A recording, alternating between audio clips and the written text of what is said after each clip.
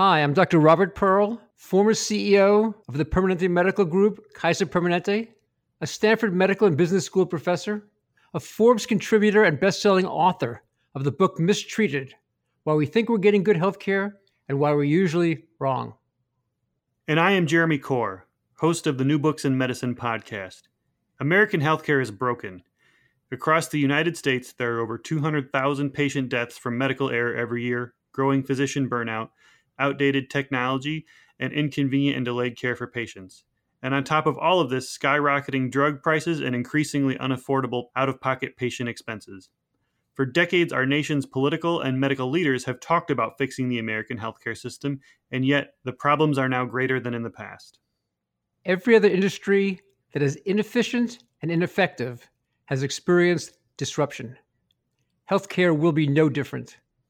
The question is whether the solutions will come from inside the healthcare system or be imposed on it. We'd like to invite you to listen to our new podcast, Fixing Healthcare with Dr. Robert Pearl and Jeremy Corr. Each episode will feature one of the top leaders and innovative thinkers in healthcare today. The show's format is simple. The guests will present a roadmap for fixing American healthcare's biggest problems. And from there, Jeremy and I will scrutinize the plan and help listeners separate fixes that have the potential to succeed from simply the hype. Our goal is that everyone from healthcare consumers to political and medical leaders will find value in the discussions on our show. You may not agree with the different solutions offered, but you will never again conclude that nothing can be done. We hope you will join us. Please subscribe via iTunes or your favorite podcast software. For more information, visit our website at www.fixinghealthcarepodcast.com.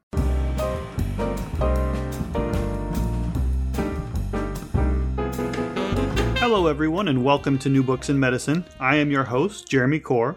Today, we will be talking to one of the most influential people in healthcare, the former president and CEO of the Cleveland Clinic, Dr. Toby Cosgrove. The Cleveland Clinic is universally recognized as one of the best health systems in the world. He is here today to talk about his book, The Cleveland Clinic Way, Lessons in Excellence from one of the world's leading healthcare organizations. Toby, welcome to the show. Pleasure to be here, Jeremy. It's an absolute honor to be speaking with you today. In fact, you've actually been mentioned in a few of the other books that I have done for my show, ranging from the history of heart surgery to more of the innovation in the business side of medicine. I wonder if you could begin by telling us a little bit about yourself. Well, thank you very much for the opportunity to be here today. I have had a sort of a circuitous route to get to where I am. I wound up growing up in a little town in upstate New York on the Canadian border and went to Williams College and then followed up with the University of Virginia Medical School. Happily, I got part of my surgical training and then went off to Vietnam. And when I got back, I finished my training at Mass General and Boston Children's Hospital. Interestingly, when I finished, I was unemployed. And all of a sudden, a letter came from the Cleveland Clinic looking for someone to come join them in heart surgery. And I leapt at the opportunity. And I have been here ever since, now 44 years. And it is, I started out as a cardiac surgeon and became chairman of that department for 15 years. And I was about ready to hang up my cardiac surgical spikes. The opportunity came to be CEO, and it has been a fabulous trip to have that opportunity to lead this organization. And I've had an absolutely very satisfying and productive career. So it's been a great, great ride. One of the things I found really interesting was that in your book, you mentioned that when you graduated medical school, you did so at close to the bottom of the class and were told that you should not be going into cardiac surgery, yet you went on to become an extremely successful cardiac surgeon who went on to have numerous inventions that are used in numerous operating rooms across the world, and then went on to lead one of the best health systems in the world. you have the learning disability dyslexia, which you have called a blessing in disguise. Can you talk to us about how dyslexia has impacted your life? Yeah, well, it impacted my life. First of all, when I got to college, I had to take language, and I took French. It started out by the first day I went in there, and they were reading conversational French, and they were talking about oui, oui, monsieur, and looking up and down the page for WE, WE, and it wasn't there anyplace. And it went from bad to worse over time. I spent 4 semesters and got 3 D minuses and a D with extraordinary work. And I did not know that I was dyslexic. In fact, I didn't know that. I never heard the word until I was about 34. And well through my residency, I just thought that I wasn't very quick. And the advantage of dyslexia, frankly, was that I learned that I had to work a lot harder than most people to get through various things. And so that instilled a work ethic. And the second thing is I found out subsequently that I seem to have think differently about things. And as I find out, very often dyslexics seem to be more creative. And this certainly has allowed me to be involved in creating new procedures, new techniques, new equipment, and it has been a real blessing to be able to think a little bit out of the box, and I'm sure dyslexia had something to do with that. What advice would you give to a child or a parent of a child who is struggling with a learning disability like dyslexia? Well, I've talked to a lot of them, and I always tell them exactly the same thing. I think there's 2 issues that you have to think about for a parent.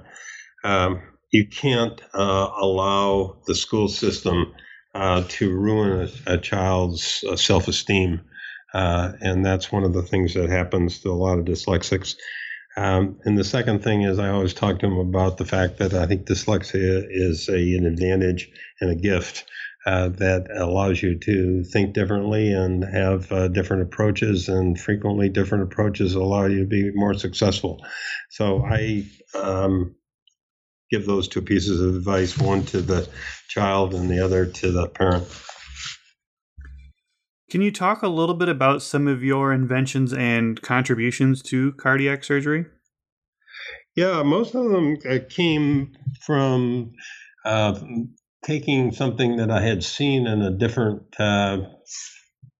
venue and bringing them to cardiac surgical problems.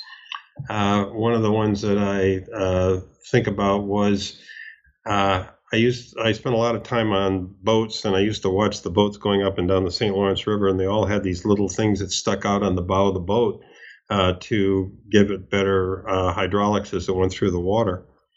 And we found that in cardiac surgery that we used to have a lot of people who had strokes or various organ dysfunctions, and we found that it was related to little chips of atherosclerosis that would get broken off from the where we put the tubes in the heart to put them on the heart-lung machine.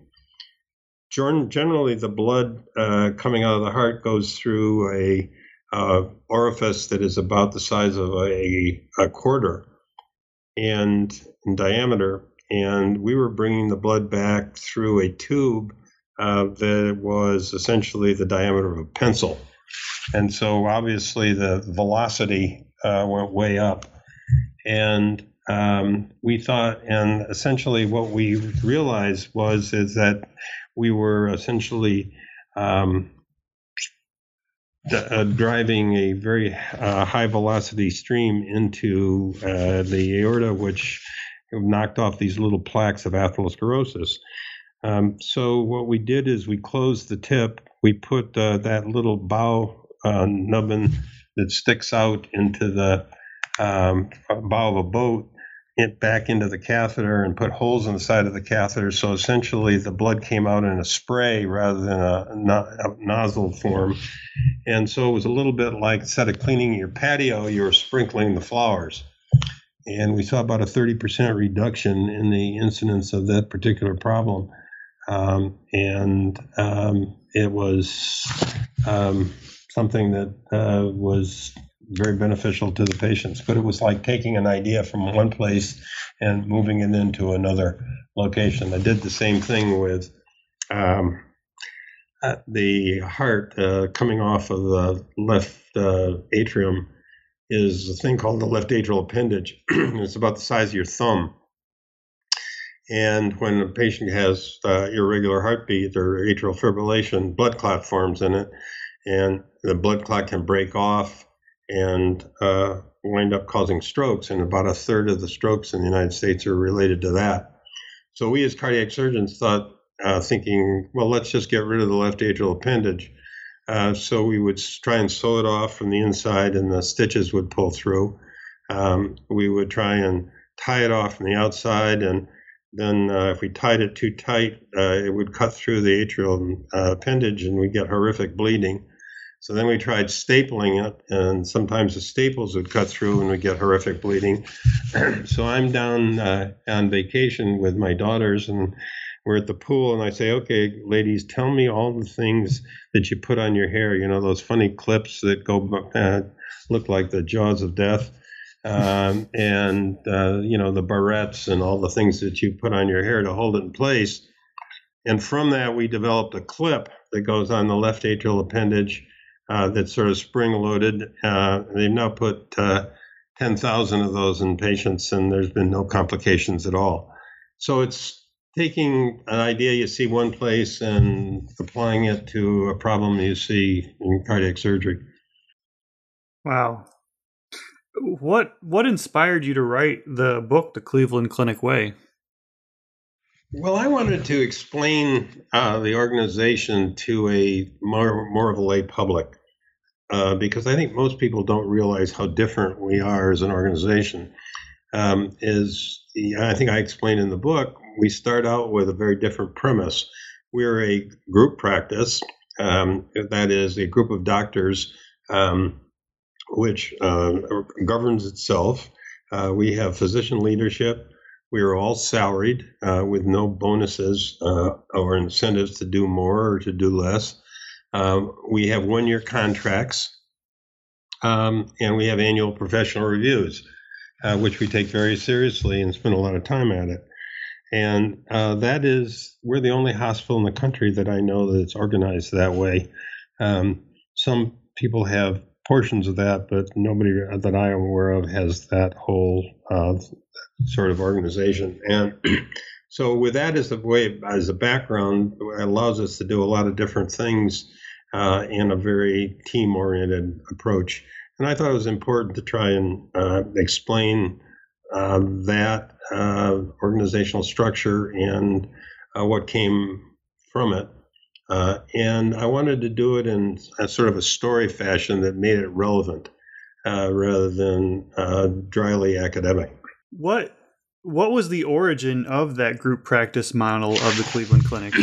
Well, it's interesting. There were three doctors who fought together in World War I, led by Dr. Kreil. And they realized that they could do better working together than they could do independently. So they came back and formed the Cleveland Clinic in 1921. And this was really a radical idea that they had, and they were referred to as medical socialists or Bolsheviks, that this was essentially working together, and they decided to take a salary. And they would put the proceeds from the practice back into the organization. So it started that way, and really they were very closely allied at that time with the Mayo Clinic and the Mayo Brothers. And part of the structure really came from the discussion that they had with the people at the Mayo Clinic. So we're younger by about 25 years than the Cleveland Clinic is. But a similar model with a few different wrinkles. What are some of the arguments for and against these large group practice models? Well, I think I argue pretty hard for it. The fact that we really come together as a team, and we have no incentive to do more or to do less, as I said. Just having a straight salary. I, for example, as a cardiac surgeon, could tell people, look, I think you need a heart operation, and it didn't make any difference to my financial remuneration. I thought that was a wonderful thing to be able to tell people. It's interesting that subsequently Dartmouth did a study of the last 18 years of life of people and Medicare patients. And they found that the two organizations that had the lowest cost in the last 18 months were Mayo Clinic and the Cleveland Clinic, both of which have salaried physicians. And so essentially, we just weren't doing extra tests or extra procedures. We were trying to be as appropriate as, and so I think it really helps guide the incentives for physicians. I think that's a very big plus. What are some of the arguments against that group practice model? Well, people think that it doesn't incent doctors to perform. The work is hard. If you're just salaried, you got your salary coming regardless, and so you don't go the extra mile, your productivity falls off. We measure the productivity of physicians here, and we ask them to practice in the 70th percentile of practices across the country as far as productivity is concerned. But you have to remember, we are also a teaching and a research organization, so we have a tripartite mission of those three things. And so we ask that they also be productive in those other areas.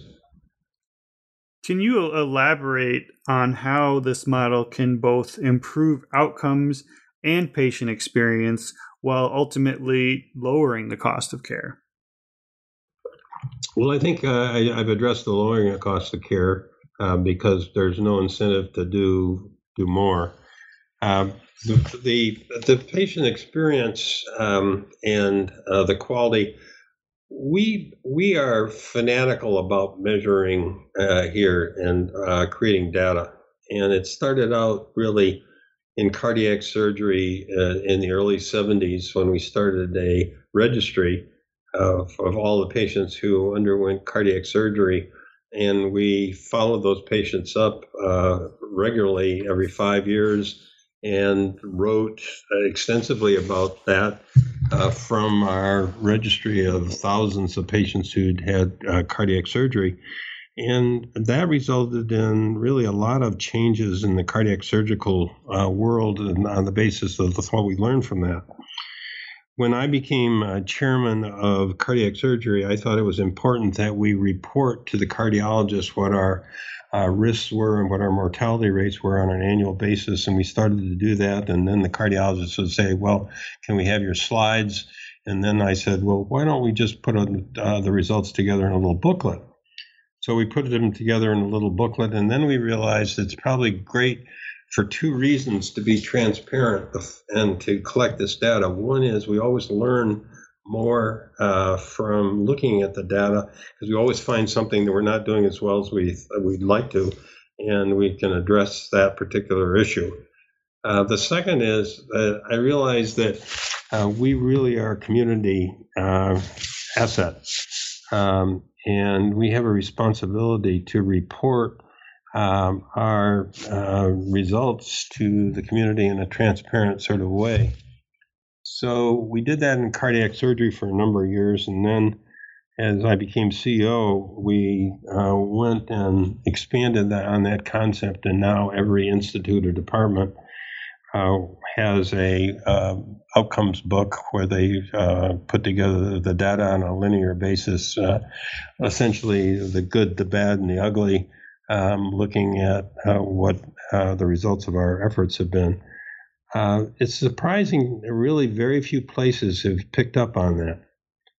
We put a lot of time and money at that effort, but I think it is A, responsible, and B, it improves our results because we're looking at them in a very critical way on an annual basis.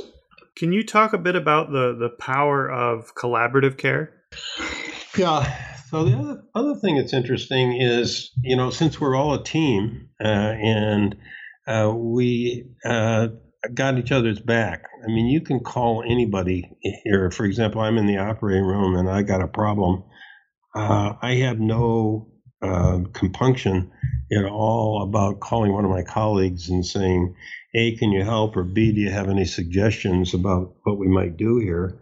And similarly, I find that my colleagues in medicine or cardiology or whatever specialty I need are there with the same sort of support. It really is about the importance of being a team. And parenthetically, let me just say that team play has become the new norm in healthcare. Healthcare has gotten to be so complicated that nobody can totally surround the total amount of capabilities. And so you have to count on a team, and the team includes everybody from the person who mops the floor to the nurses, to the dietitians, to the medical staff, and any one of the individuals can ruin the outcome for a patient. It's interesting that at the Cleveland Clinic, on average, 110 people touch a cardiac surgical patient on their trip through the hospital.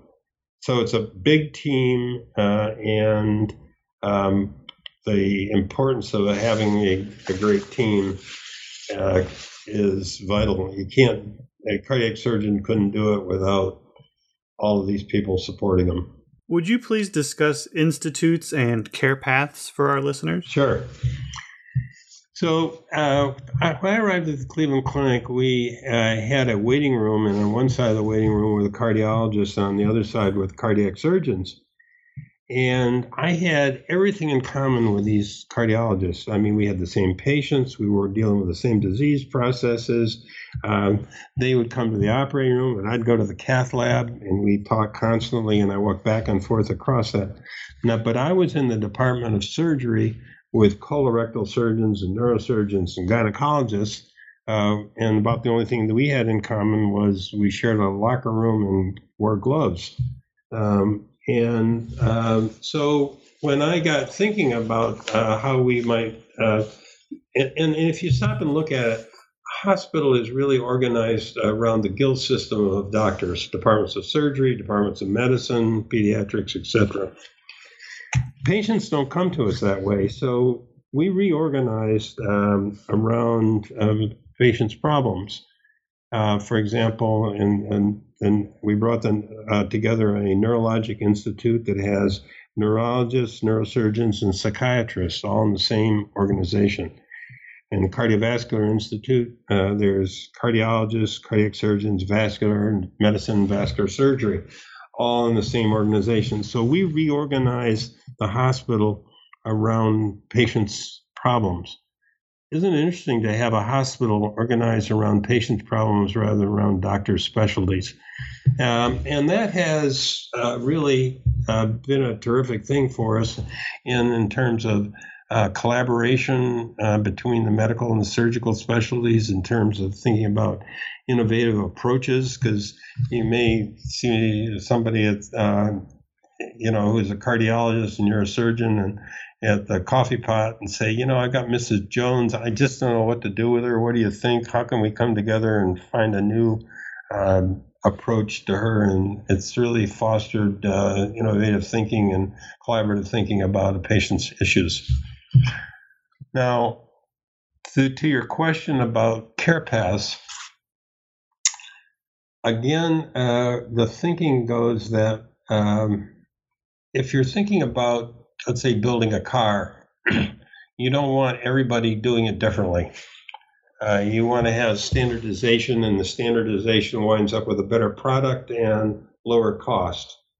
And so we began to look at our patients with, let's say, hip and knee replacements or cardiac surgery, or you name it, what their problem was, and why should everybody be practicing differently, and why wouldn't we go and figure out what the best approach is, and try to implement that and standardize it. So that's what we did, and we called it Care Paths. We now have about 120 different care paths that we have put together. It has come together from the physicians all trying to figure out what the best practice was, and then everybody practicing that particular approach. Every time we've done that, we've seen the quality improve and the costs come down. And the big concern about that amongst physicians is, well, how are you ever going to innovate? And these things are not something that are written in stone or in tablet form. They are constantly being revised. I think you have to look at what the standard is going to be, practice is going to be as new things come along and you have new knowledge. And so they continue to be revised, but I think it is a way to begin to improve both quality and decrease costs. So we're very enthusiastic about it. In your book, you talk about how it takes on average of 13 years for a healthcare innovation to become a mainstream standard of care. What are some of the enemies of this innovation? Well, innovation, I think the biggest enemy of innovation is physicians and how we're trained. And let's think about how a physician is trained. You get into medical school because you've been very good at organic chemistry, which is just memorization. And then you go to medical school and you spend 4 years essentially memorizing. And then you become a house officer and you do what the chief resident tells you to do. There's no incentive for creativity. And then you become a chief resident and you do what the junior staff tells you to do. And then you become a junior staff and you do what the chief of staff tells you to do. And so you arrive at 40-something years old, a full staff member, and you have been selected not for your creativity, but because you've been able to learn and memorize and follow a prescribed script. So you've been selected out and trained out of creativity and innovation. Now, the second thing is that you are, in fact, dealing with people's lives. So there is a reluctance to do something that is particularly different just for that reason, rather than following the tried and true. So those are the factors I think that really prevent the acceptance of new technologies. And really, if you look at it, 13 years, it's almost the half-life of a doctor. So essentially, if you don't learn it in medical school or you don't learn it in your residency, the chances are that you're not going to be adopting something new along the way. So I think those factors all slow down innovation in healthcare. And I haven't seen a major change in that over time. So slow. Right. You call places like the Cleveland Clinic, Mayo Clinic, and Johns Hopkins hotbeds of innovation with a high tolerance for renegades who are never content with the status quo and, willing to, take failure and learn from it.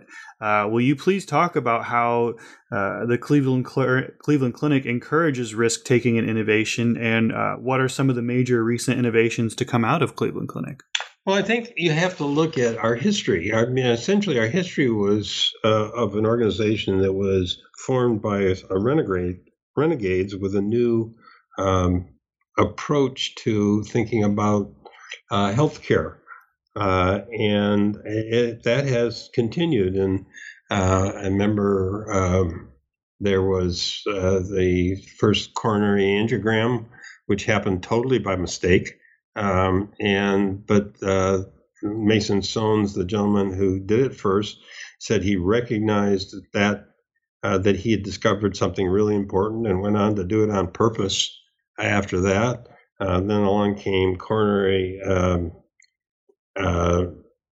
that established coronary angiography. Then came coronary bypass surgery, which they worked on for 10 years to try and figure out how you fix the obstructions in the coronary arteries. Then came the approach to lumpectomies for breasts. And I remember it was thought to be heresy that you would not do a radical mastectomy in an individual who had breast cancer as opposed to just doing a lumpectomy and radiation. So there has been sort of a history of those types of things going on, and a willingness to accept individuals who were trying something new. I remember early on, and this is sort of gives you a flavor of the organization. Early on, I was trying to figure out how we could do heart surgery without blood transfusions. And one of the things that I would do is allow patients to be anemic afterwards and rebuild their own blood. And so I got called to Dr. Sohn's office one day and said, "What the hell are you doing here? You know, my patient's anemic up on the floor." And I said, this is the guy who initially did coronary angiography. And I said to him, "Mason," I said, "you didn't know what you're doing when you started coronary angiography. I don't know what I'm doing now, but, I'm trying." And he said, "Okay, go ahead." So he was going to give me permission as a young surgeon to try the new sort of unproven approach to things. And as it turned out, it worked.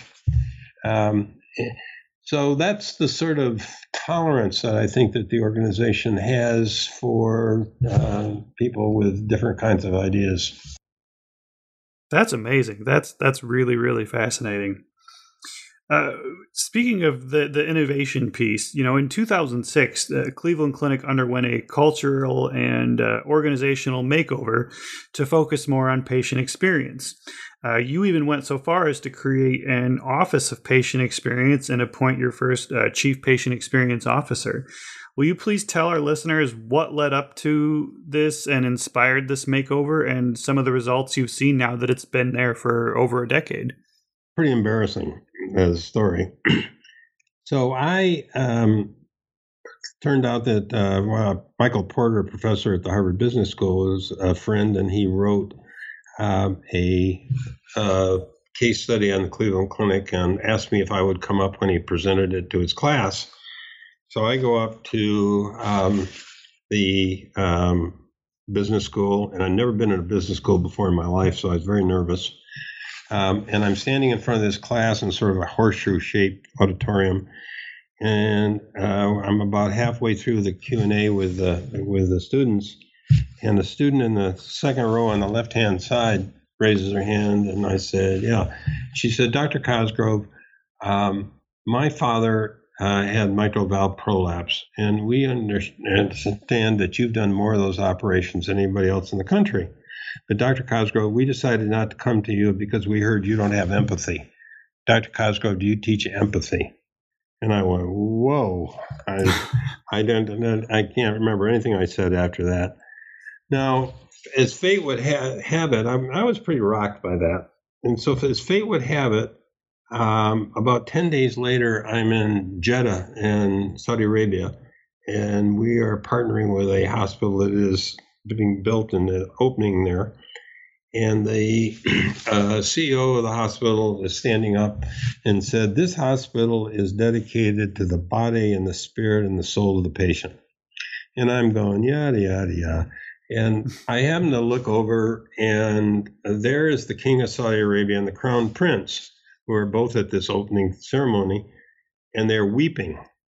And tears are coming right down their cheeks at this speech that the CEO's giving, and I'm saying, "Whoa, Toby, you have really missed something here. You better rethink what's going on." So I said, we have got to, and so I'm looking back at my career, and when I started as a medical student in one day at Boston Children's Hospital in congenital heart surgery, we lost 5 kids. And when I was a resident, mortality rate in cardiac surgery was approaching double digits. And now the mortality rate was 1%, and patients now wanted have an experience and a relationship with their doctor. And I had decided that I was going to spend all my time in the operating room and advancing the techniques of cardiac surgery. And I would do 2, 3, 4 cases a day, trying to get better and better and better and better at all these details. And now I recognize we really need to do something better for the patients, and we need to think about the patient experience. So I created the office. I wanted to make it a priority, so I created the Chief Experience Officer, which is the first one in the country. And we began to look at, okay, what is quality in a hospital? Well, quality clearly is the clinical outcomes, and as I told you earlier, we had looked at those and tried to record them and measure them and report them. And then it was also the physical experience and the emotional experience. So the physical experience, we began to look at all kinds of things. We thought that probably one of the most humiliating things that happens to you in the hospital is you go in and you take all your clothes off and put on a Johnny, which is exposed in your backside. And so we worked with Diane van Furstenberg and developed a wrap gown, much like her wrap dress, and to try and deal with that.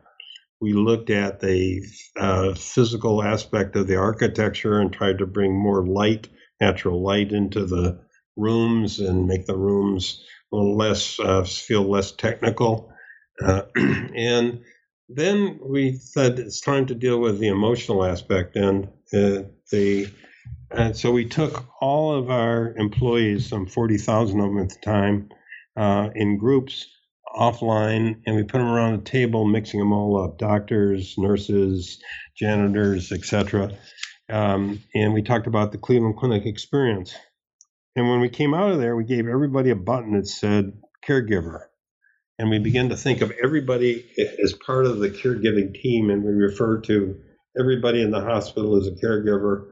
And what we've seen now is patient satisfaction has gone up enormously and put us in the sort of 90th percentile in the country from being at the 50th percentile.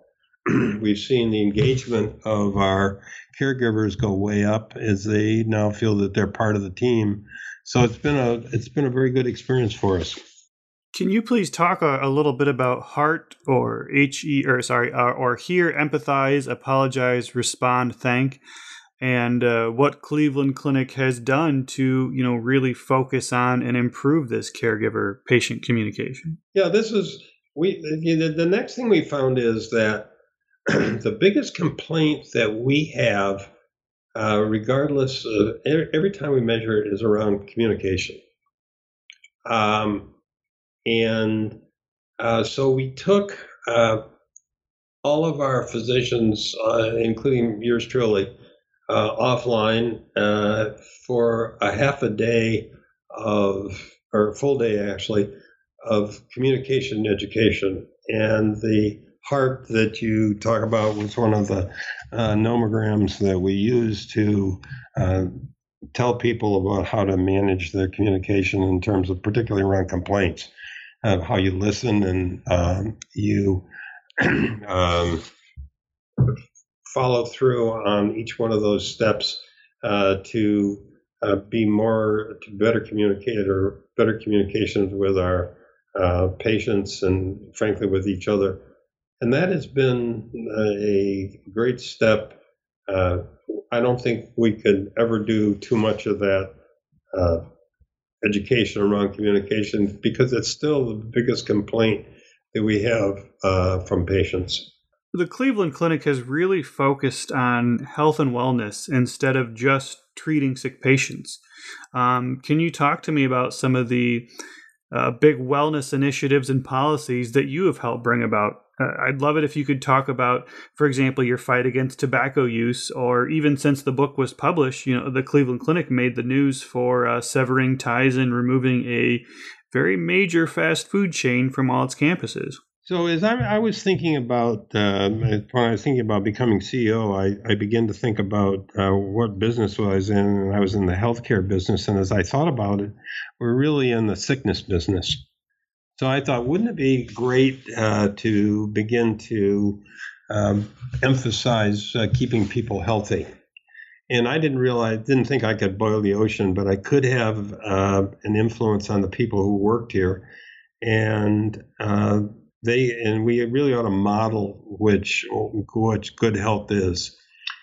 So I started with smoking, and we essentially banned smoking on our campus. You can't smoke in the parking garages or in that lawn out in front of the hospital. And then made a bold step. We decided to stop hiring smokers. And someone comes to us, and we test them for nicotine. If they test positive, we offer them the opportunity to go to smoking cessation and then be retested. We then began to think about food and the importance of that as far as obesity was concerned. And we made some 40 changes in the food in our cafeterias, and I personally wheeled the fryers out of the cafeteria. And then we went to encourage people to get exercise. So we gave people pedometers and began to encourage them to get their 10,000 steps in a day. Over time, we've seen some remarkable things happen. We've lost over 500,000 pounds. The smoking rate now is down at 5%. And as you know, the national average is about 18%. And the next step was we said, okay, let's go to disease management. So we picked out asthma, diabetes, hypocholesterolemia, high blood pressure, smoking, and obesity. And if people had one of those, entered into disease management, they got a reduction in their co-pays for their insurance. What's happened over time has been pretty remarkable, both in financial and in health terms. The financial aspect of it, we had our costs going up at about 7.5% per year. It then leveled off, and last year it went down 2%. And that's per member per month of our some 100,000 employees and dependents. And then we found out that we had a 28% reduction in sick days. And for those people who had one of the diseases that we mentioned, for disease management, we had a 20% reduction in both emergency room visits and hospitalizations. So we've saved about $250 million Wow. in our costs, and we've got a healthier population. The other thing that I might mention is, and this has happened since the book was written, I was very concerned about the drugs usage in our some 55,000 caregivers.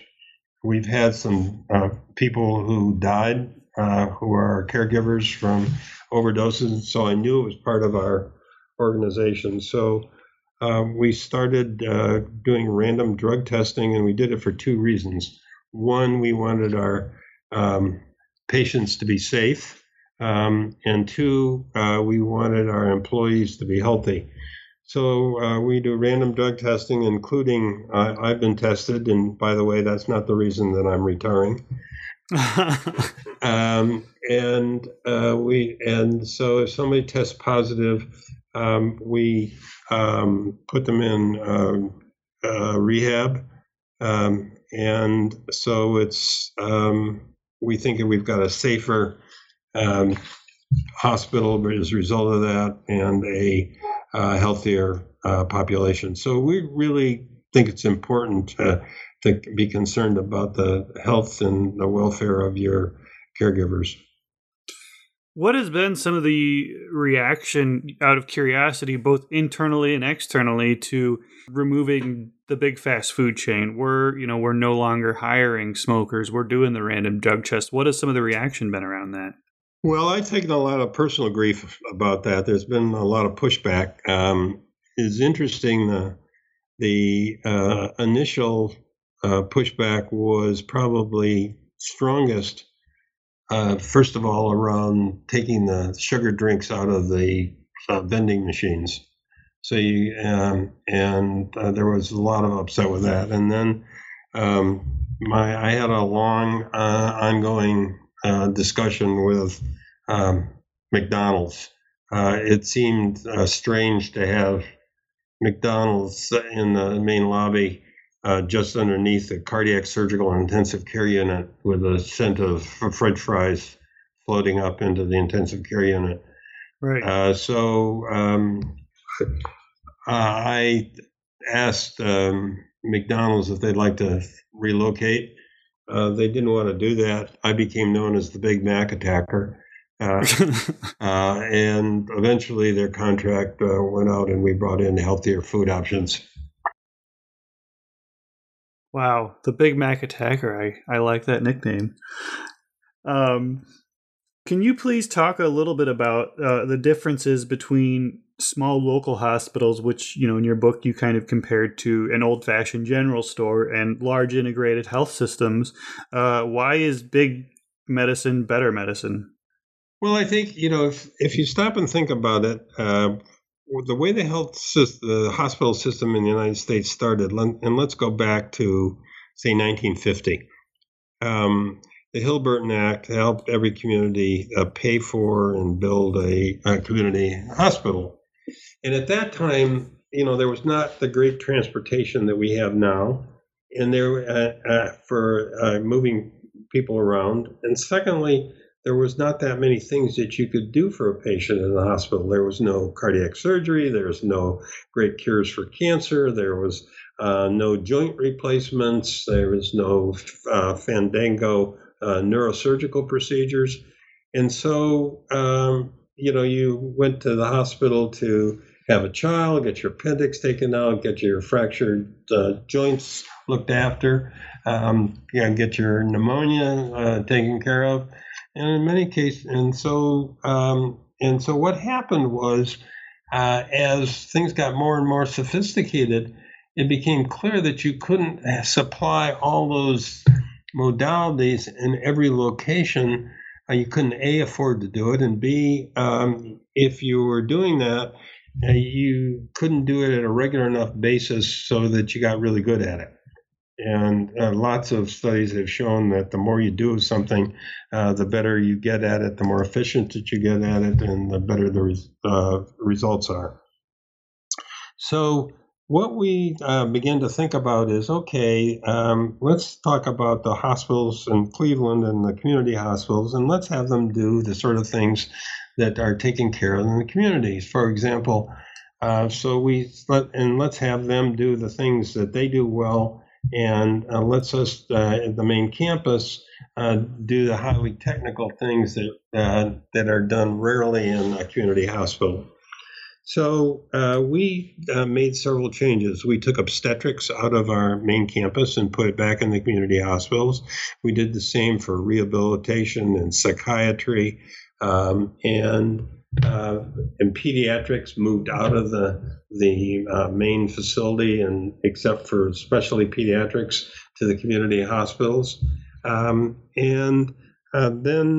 we brought in the high technical things. And as a result, the Cleveland Clinic has the highest acuity patients in the country. And then we put together a transportation system. And this is something that I saw first in Vietnam when I witnessed, a soldier getting shot or injured in the field. They were then picked up and taken to, a MASH unit, and then moved from there to a hospital in the back lines, and then move from there to the Philippines or Guam or Japan, and then ultimately back to the United States. So the Air Force essentially moved these patients. So we want to move. So we decided we do the same thing, and the idea is to get the right patient in the right location at the right time for the right care. And so we have about 30,000 hospital transfers a year. We move people into the main campus for the high technical things, and we move them back to the community hospital for the lower acuity things. And that has improved the satisfaction, that's decreased the cost, and that has improved the quality. Just for any listeners who may not be as familiar with, with the Cleveland Clinic, you talk about a lot of, what are some of your national rankings in terms of cardiac surgery and things like that? Well, we have been ranked number one in cardiac surgery and cardiac surgery for the last 23 years by U.S. News and World Report. We're number one in urology. We have 14 of our specialties are in the top 10 in the country by U.S. News and World Report standards. Wow. Can you talk a bit about personalized healthcare and bringing genomics into Cleveland Clinic? Well, I think I think we're looking at a revolution right now, and as you stop and think about the things that determine your longevity, obviously there's two things that are major. One is the environment and the things that you do to take care of your health. The second thing is your genome, and the genome is now, we're just starting to tap into the tremendous potential of this. We're now almost 15 years since the human genome was sequenced for the first time, and we're learning more and more and more about understanding about its influence on patients' sensitivity to drugs, their proclivity to different diseases, and how various factors in the environment influence their human genome. And just to give you an example of the tremendous power that you see here, I was having a discussion a few months ago with Craig Venter, who is one of the individuals who initially sequenced the human genome. And he was telling me about a study that he just finished where they had identified the portion of the human genome which determined how a person's face is going to look.